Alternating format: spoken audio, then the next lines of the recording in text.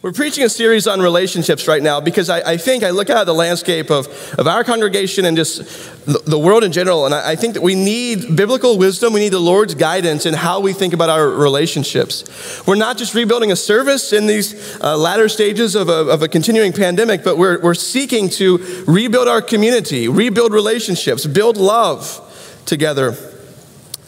So we're preaching on relationship. A couple weeks ago, I preached on friendship. I gave us a biblical theology of friendship. Last week, we began part one, and what we're finishing this morning, part two of a consideration of marriage. Next week, we're thinking about singleness specifically. And the following weeks, we're going to continue to flesh out what it looks like to have Christ-exalting, healthy relationships at every level. Our main idea last week is that marriage is a covenant relationship that reflects and refers to the gospel. Marriage is a covenant relationship that reflects and refers to the gospel. We spent much of our time focusing on those two words, covenant and gospel. Marriage is a covenant, a relationship built on a promise, not merely a contract between two people that can be broken as soon as terms seem unmet. A husband and wife make a covenant with God and before God with one another. Marriage points to the gospel. This is the great mystery that Paul reveals to the church at Ephesus. A mystery, he says, that has been hidden for the ages. In the Garden of Eden, at the first marriage ceremony, officiated by the Lord God himself, God was embedding into the closest human relationship a picture of the gospel.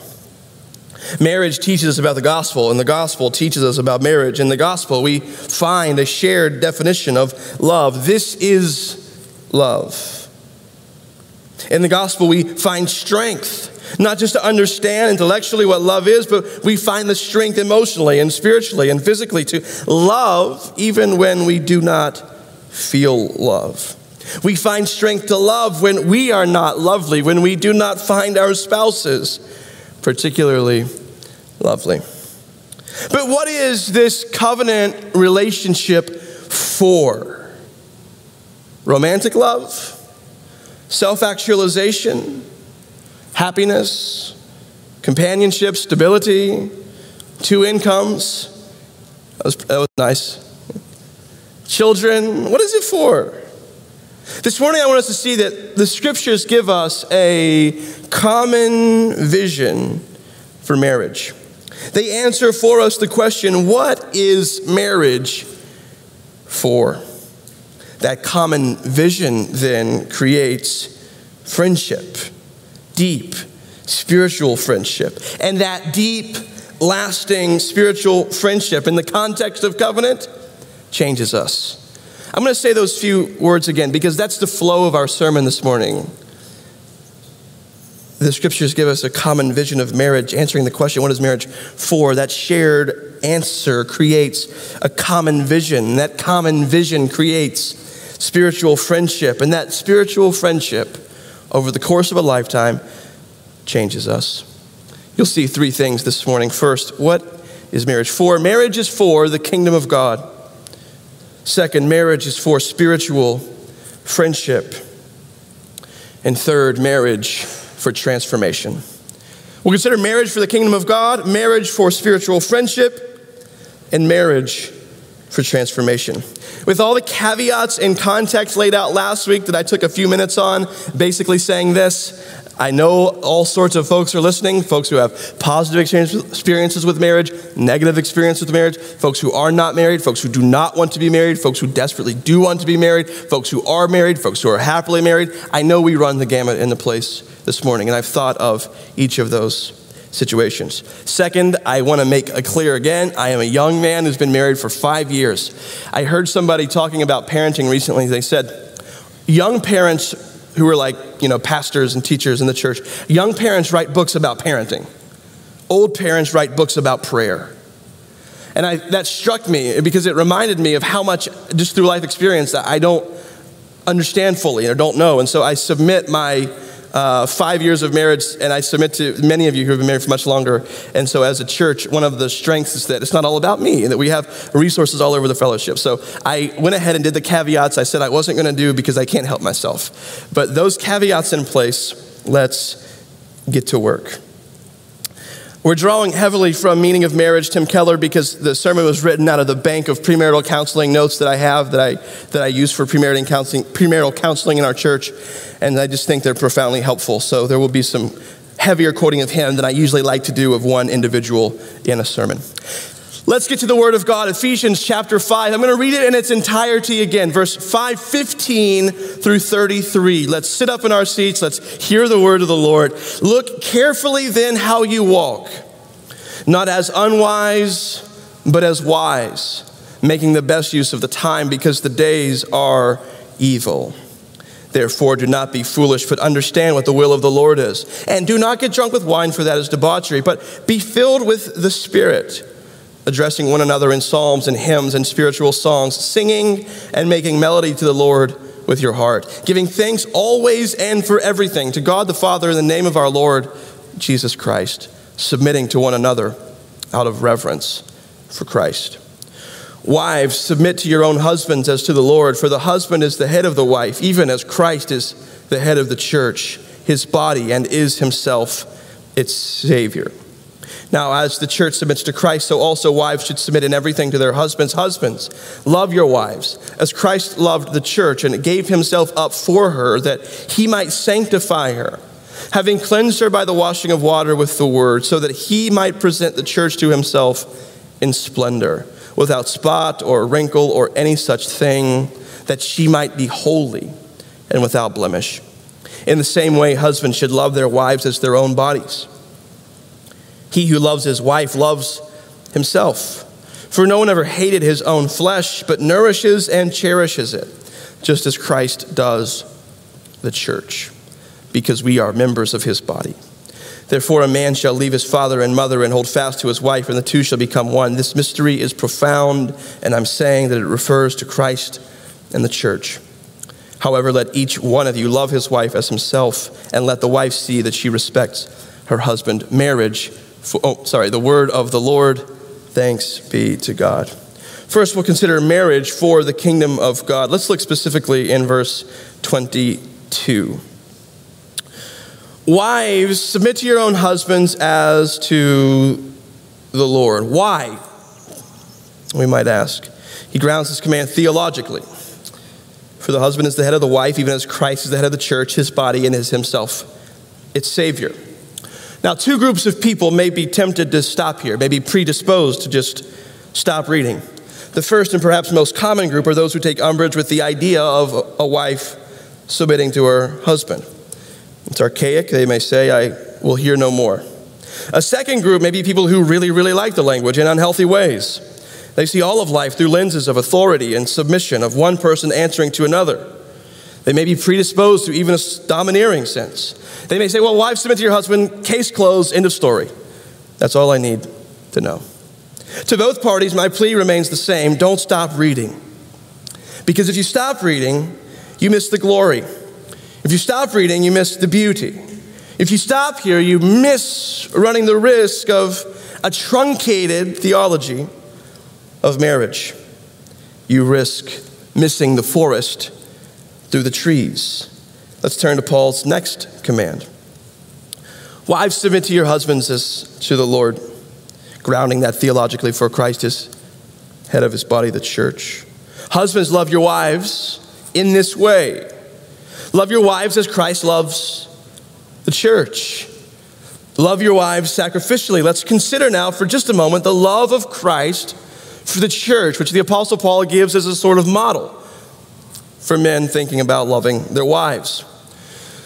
The love of Christ for the church has a telos. That word telos just is like a rich word that combines like goal and destination and point and objective. Like the goal of Christ for the church has an aim, it has a direction, it has an end, it has a telos. Christ gives himself up for her, Paul goes on, that he might sanctify her by washing her in the word, so that he may present her to himself in perfect splendor, without spot or blemish in the kingdom of God. Two theological words help us understand the Apostle Paul here: sanctification and glorification. I've learned that when preaching, you should use theological words, but when you do, you should always explain them. So sanctification means being made holy. Being made holy. It's both a completely finished process and an in-process process. This is what I mean. When Jesus washes us with the word of the gospel, we are completely sanctified. We are completely clean forever and ever. Like, that is the reality in eternity future. I don't like to say that, but that's sort of the idea.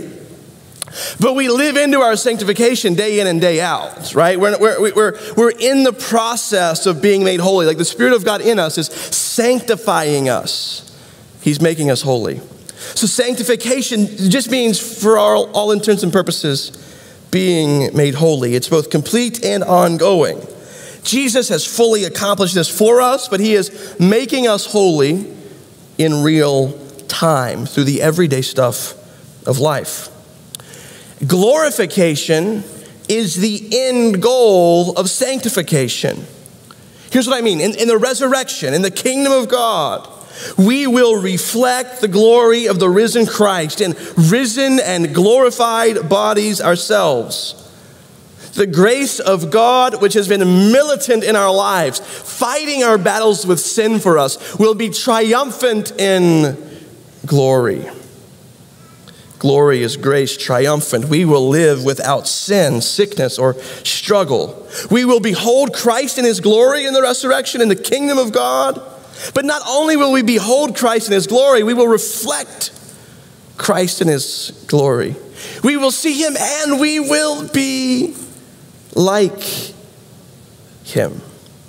This is coming in the kingdom of God. This is our sure and steady future. And this is true because of the way in which Jesus loved us. He loves us in this way, that he might sanctify us by washing us with the word of the gospel, that he might present us to himself in splendor, without spot or blemish, in the kingdom of God. Paul is saying, husbands, love your wives with this goal in mind. Your marital love has a telos. It has a destination. Your marital love has a point. I'll quote from Pastor Tim directly here. Paul gives his readers a vision for marriage that must have completely astonished them. The primary goal of Christian marriage is not social status and stability, as it was in ancient cultures, nor is it primarily romantic and emotional happiness, as it is in our culture today. Paul points husbands to Jesus' sacrificial love towards us, his bride, but Paul does not stop there. He goes on to speak of the goal of that sacrificial love for his bride. It is to sanctify her, to present her to himself in radiant beauty and splendor, to bring her to be perfectly holy and blameless. He wants new creation for us. He wants to remove all spiritual stains, flaws, sins, and blemishes to make us holy, glorious, and blameless. Brothers and sisters, this is the goal of Christian marriage, that you and your spouse would stand before the throne of God, glorious and beautiful. This understanding of marriage for the kingdom of God provides the foundation for deep spiritual friendship between husband and wife. Marriage has a telos. Marriage has an end. Marriage is for the kingdom of God. Wives, submit to your husbands. Husbands, sacrificially love your wife with this goal in mind. That goal creates spiritual friendship. Our second point, marriage is for spiritual friendship. I preached on friendship 2 weeks ago, and I'm building off of that sermon here. That's why I preached it first. So go back if you haven't and listen to that sermon for a much more comprehensive understanding of friendship. One paradox of friendship, one thing we talked about is that friendship isn't really about friendship. Friendship is about something else. It almost always is. Some common interest, some common goal, a common journey makes us friends. Yes, friendship is cultivated with hard work, with grace, with truth, with presence over a long time of being there and showing up and loving each other. Friendship is cultivated, yes. But before friendship is cultivated, friendship is found. It's found with 2 words, right? You too? You care about that too? You love that too? You're going there too? And I want to say for our intents and purposes this morning that this shared understanding of marriage is primarily about our holiness and our journey to the kingdom of God, of marital love having a goal. This understanding provides the basis for deep spiritual friendship within marriage. This provides the basis for deep spiritual friendship within marriage. I believe this can hold us for a lifetime. I believe and I have faith that I will experience as a reality that this sort of marriage can both be meaningful and lasting. This shared vision of marriage for the kingdom binds us together as we pursue the kingdom of God. I believe this is revelatory if you're taking notes. If you build your marriage on sex, it will falter when those dynamics change. If you build your marriage on happiness, it will die when happiness leaves. Perhaps more common, if you build your marriage on kids, it will suffer when your kids grow up. Really, because none of these things, as good as some of them are, none of these things can hold the weight that marriage presses on our lives. Because none of these things provide a destination that points us to God. Sexual partners are going nowhere, really. Business partners are going to the bank. Parenting partners are going to graduations and weddings, but spiritual partners journey to the kingdom of God. Our spouse is our deepest friend with whom we share our most sacred journey. Our spouse is our deepest friend with whom we share our most sacred journey. Proverbs chapter 2, verse 17, speaking of a spouse, uses a word that we translate in the English Standard, companion. But it implies a deeper relationship, a special confidant, a best friends of sorts. We even see deep friendship between Adam and Eve in the garden. I mean, think about it. God did not just bring Adam a lover. More crassly, God did not just bring Adam a reproductive mate, but he brought him a companion. He brought him a friend because it is not good for man to be alone. And I think Paul is going to go on to argue in this text that this friendship must be your highest earthly priority. I think Paul's making that. I would have pushed back on that at some point in my life, but I think Paul's making that case here. Love your wife like Christ loves the church, and love your wife, husband, like you love yourself. Look in verse 28. In the same way, husbands should love their wives as their own bodies. So we've already introduced one metaphor to help us understand the kind of love that a husband should have for his wife, the kind of love that should mark the marriage relationship. Love your wife how as Christ loves the church, by sacrificing himself for her in love that she may be presented holy and blameless to God. Love your wife with that same understanding.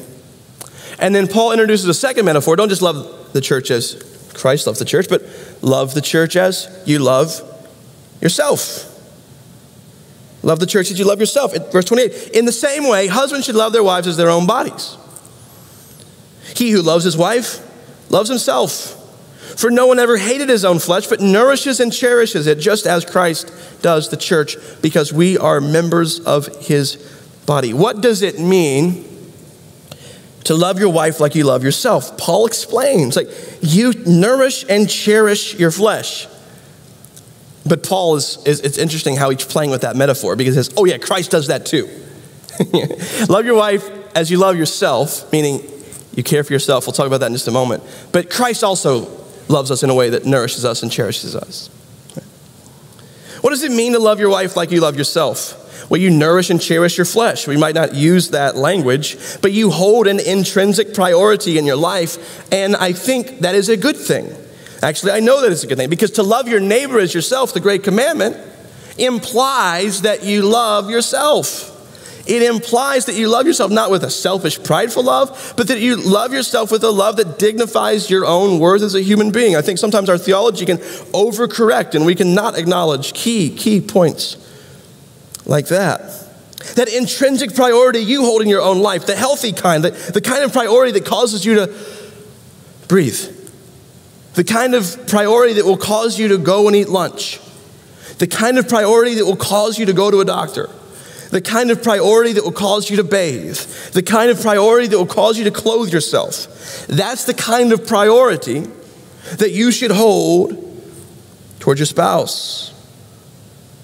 Sacrifice for your wife, that she may stand before God holy and blamelessly. Sacrifice for your wife, that you may nourish and cherish her as your deepest friend. And wives, respect and submit to your husband as they sacrificially love you, that you may sanctify him and prepare him to stand before the Lord God holy and blameless. I got to quote Keller here one more time. I will do it one or two more times. But Paul is saying that one of the main purposes of marriage is to make us holy without stain or a wrinkle or other blemish. What does that mean?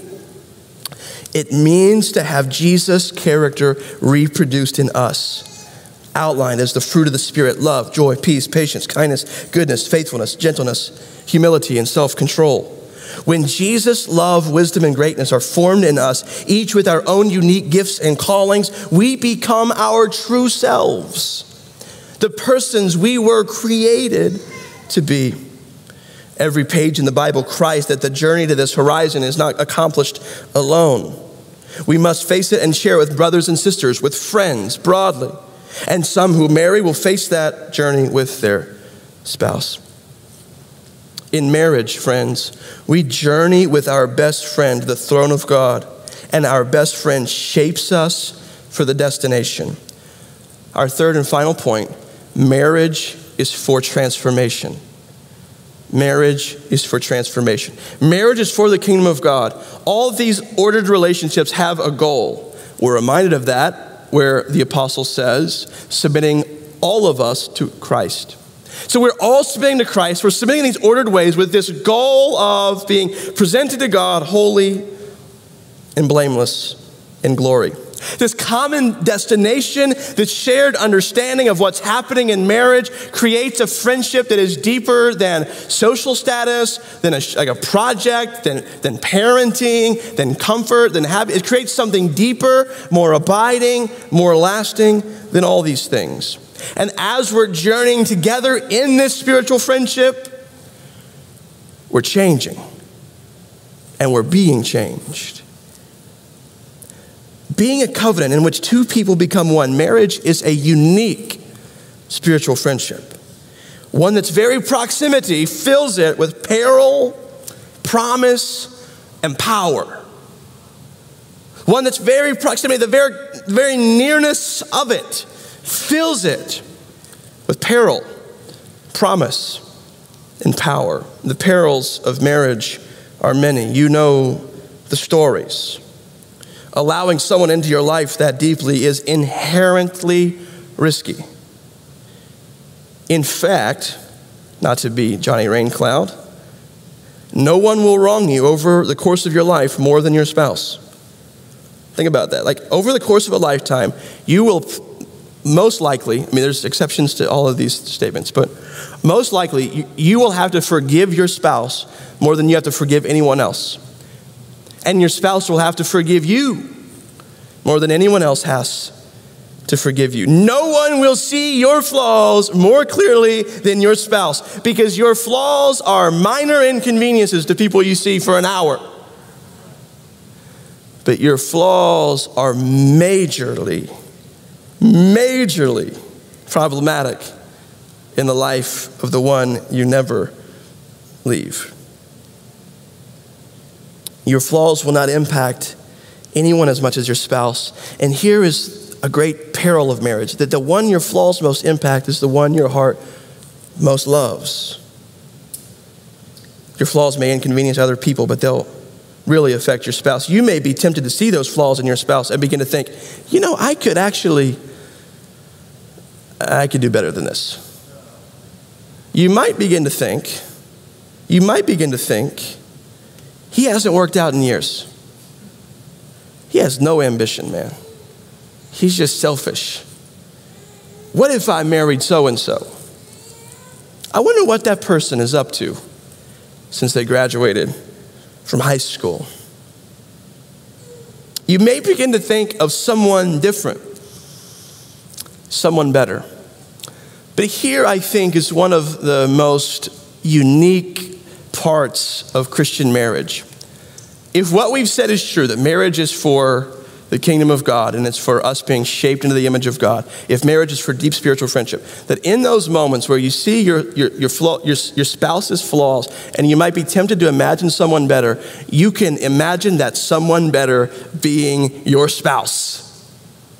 You can imagine that someone better being your spouse. What if I told you that someone better for which your heart longs is the future glory self of the person you're married to?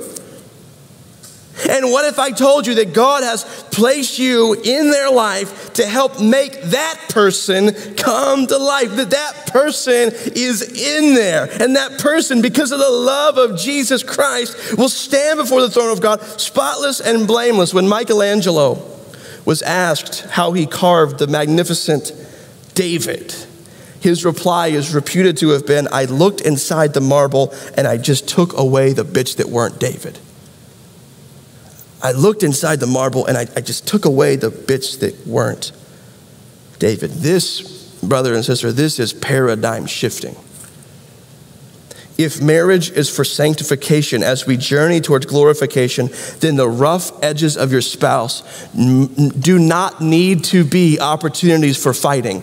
They can be, should be, and were designed by God to be opportunities for sanctification.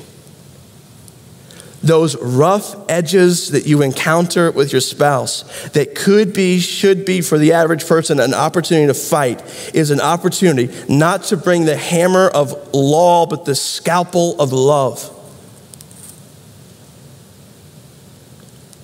This is an opportunity not for anger and bitterness as the world would respond, but an opportunity to respond with grace and love because, believe it or not, you have rough edges. Marriage does not simply bring us face to face with another person's problems. Marriage brings us face to face with our own problems.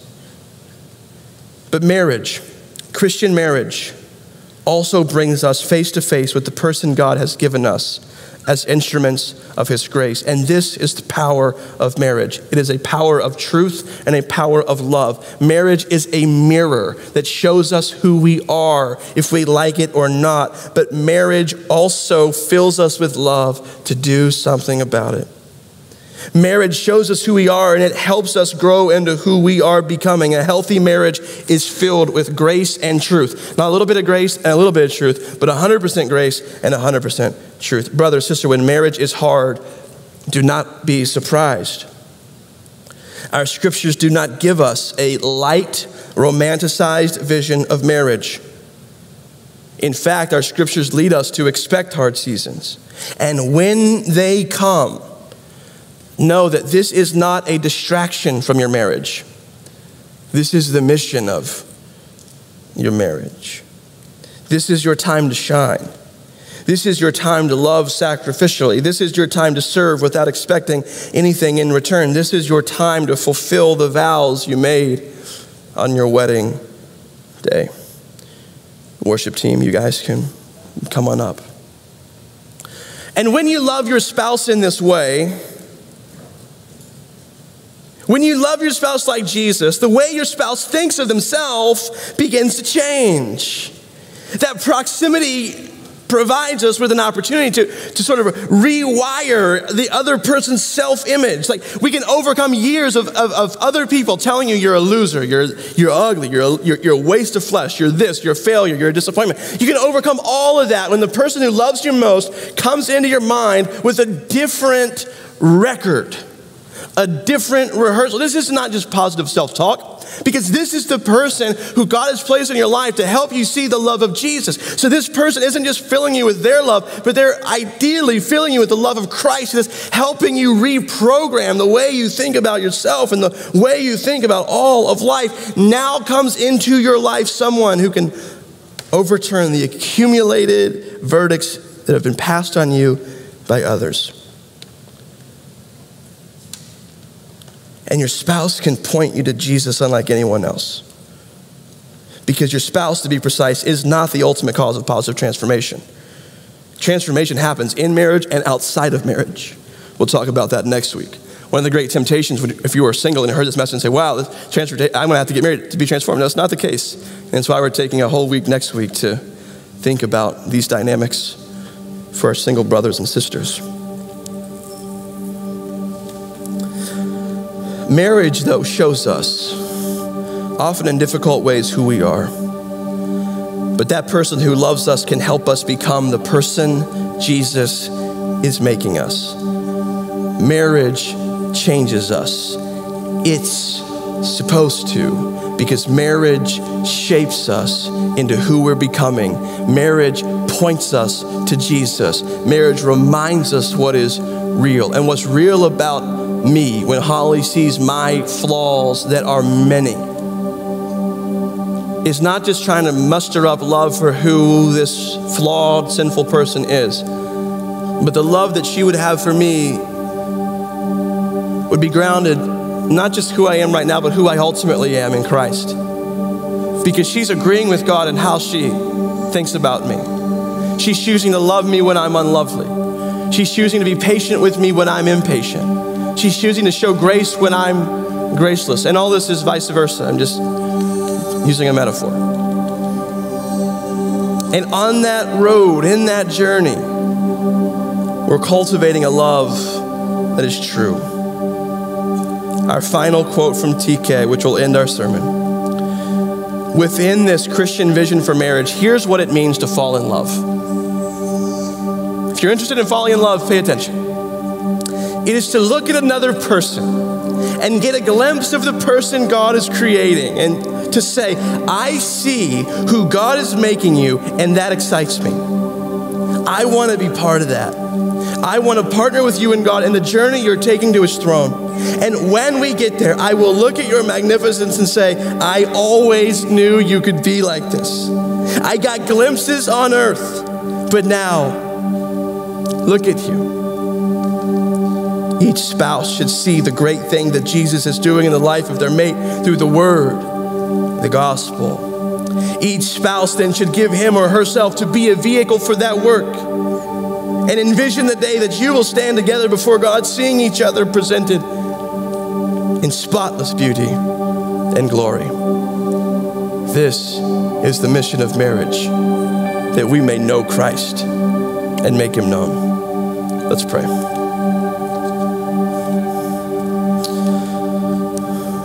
Father, I pray that you would reach your hand into our hearts and create in them a spiritual imagination that can handle a robustly Christian vision of marriage.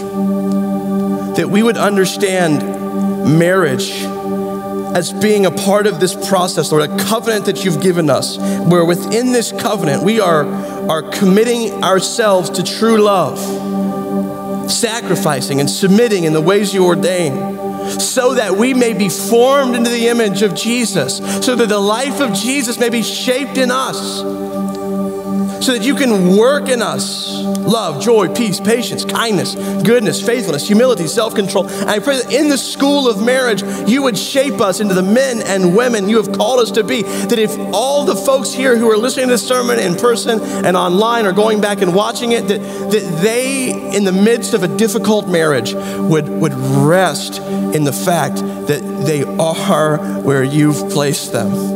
That they would rest in the knowledge that you are using every ounce of that pain. You are using every ounce of that struggle to create in us something that would be created no other way. To form in us a beauty that is lasting.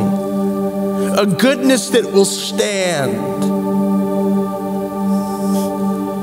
And a grace that will flower into glory. I pray that our marriages would be reflective of the gospel in this way. That our marriages would be a light to our city. I pray that our marriages would be healthy. In Jesus' name we pray. Amen.